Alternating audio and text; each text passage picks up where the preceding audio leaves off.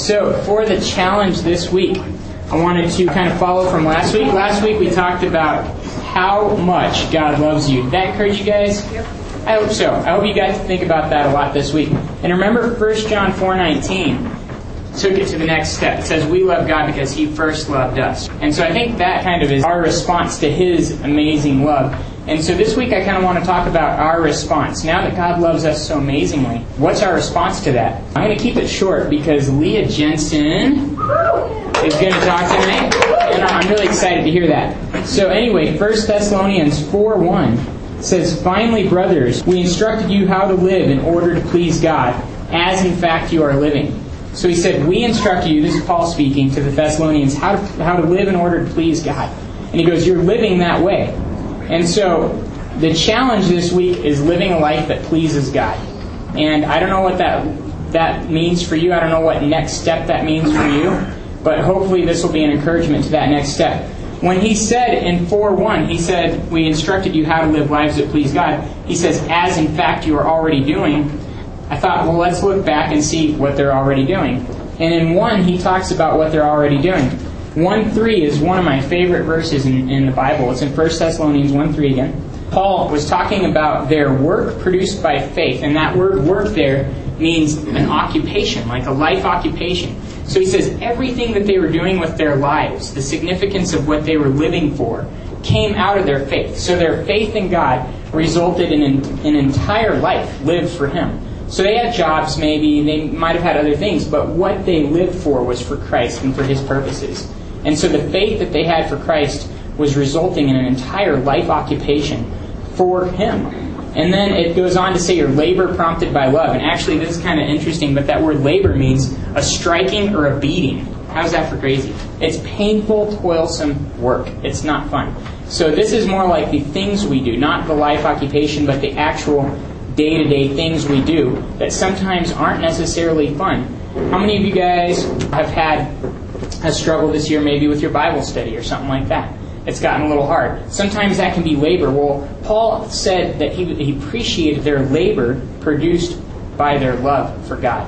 Right? They loved God, so they were willing to labor for Him even when it hurt and wasn't easy. And then he said their endurance inspired by hope. So they had a hope in Christ, and that gave them endurance in this process that they were in. He goes on in 1:6 to say that they imitated God and they followed Him, Paul, and welcomed God's Word with joy and the Holy Spirit. So they're welcoming God's Word.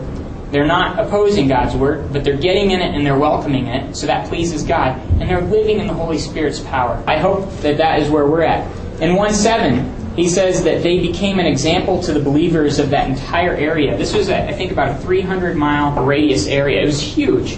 And it says that they had shared with everybody in that area to where Paul explained that he wasn't even capable of sharing the gospel anymore because they'd already shared with everybody that there was to hear it. So Paul says, look, I can't even share with anybody. They've all heard it already. And so these people had heard the Word. They'd gotten in the Word. They'd started growing in God, walking in the Spirit's power, and they started sharing their faith actively all around them. And this pleased God again. He said these are some of the things that pleased God. The bottom line in 1:9, it says that they were serving God. And so honestly, I think the bottom line of pleasing God is serving God out of love for God, right? That pleases Him. And so anyway, those are some of the things that the Thessalonians were doing that Paul said pleased God. Now, a few more verses that I want to encourage you in. Philippians 1:27 says, conduct yourselves in a manner worthy of the gospel of Christ. So ask yourself right now, what does it mean for me to conduct myself in a manner worthy of the gospel of Christ? And maybe ask yourself the flip side of that coin. What does it mean for me to walk unworthy of the gospel of Christ? And again, in Philippians 1, it's challenging us to walk worthy of the gospel of Christ. That every time I read that verse, it just challenges me out of my mind. It almost brings tears to my eyes when I think about it. Ephesians 4:1 says, live a life worthy of the calling you have received. What's the calling you guys have received? The first greatest commandment is to love God. The second greatest commandment, to love each other. And the third greatest commandment is to make disciples of all nations. And it's interesting that the third greatest commandment is a fulfillment of the first and second greatest commandments. Isn't that true? Because Jesus says in John 14:50 that if we love Him, we'll obey His commands. He says in 15:14 that we're His friends if we obey His commands. So as I obey Him by fulfilling the Great Commission around me, I'm really loving God. And I'm loving other people too, because I'm sharing the ultimate treasure of life with them, which is Jesus Christ. So the first greatest commandment, to love God.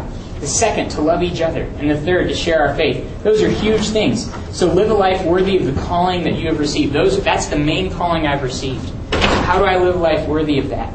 1 Thessalonians 2:12 says, live lives worthy of God. That to me is such a challenge. What does it mean to live a life worthy of God? And so Colossians 1:10 is the last verse I want to share. And it says, live a life worthy of the Lord, pleasing Him in every way. And this is the thing. Last week we talked about how much God loves you and how our love for Him is a response to His love for us. And when you love someone, don't you want to please them?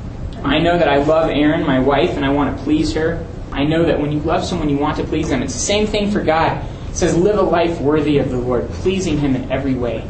Not just here and there, but in every way. And I know none of us hit that perfectly, guys. I know that for sure. But I guess my challenge for the week is, what step do you need to take this week to please God?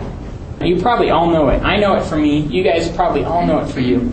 And I don't know if it's doing Trash Club for your first time this semester. Tonight we're going to be doing it. If you haven't done it, do it. It's a blast. You get to meet a lot of people, and it can translate into sharing the gospel with people. Maybe it means having a more consistent quiet time, getting in the Word, getting in prayer, communicating with God, connecting with God in a vibrant way. Maybe it means coming to prayer tomorrow morning at the library, top floor, 9 a.m., a little shameless plug. Maybe it means just sharing your faith with somebody in your sphere of influence. I have no idea what that next step is for you. But I guess the challenge for the week is, what step do you need to take that would be pleasing to God? And I hope that it would not be out of compulsion. 2 Corinthians 9, 6, and 7 says that we should give not out of compulsion, right? But cheerfully, because God loves a cheerful giver. So as you think of how to live a life pleasing of God, be cheerful about it. This is exciting stuff. This is the God that loves you with an everlasting love, that thinks about you thousands of times a day, more than the sand of the sea. That's how many thoughts that He has towards you, and they're precious thoughts, it says in Psalms 139. So this is our awesome God. So how can you live a life pleasing Him in every way? Okay, that's a challenge for this week.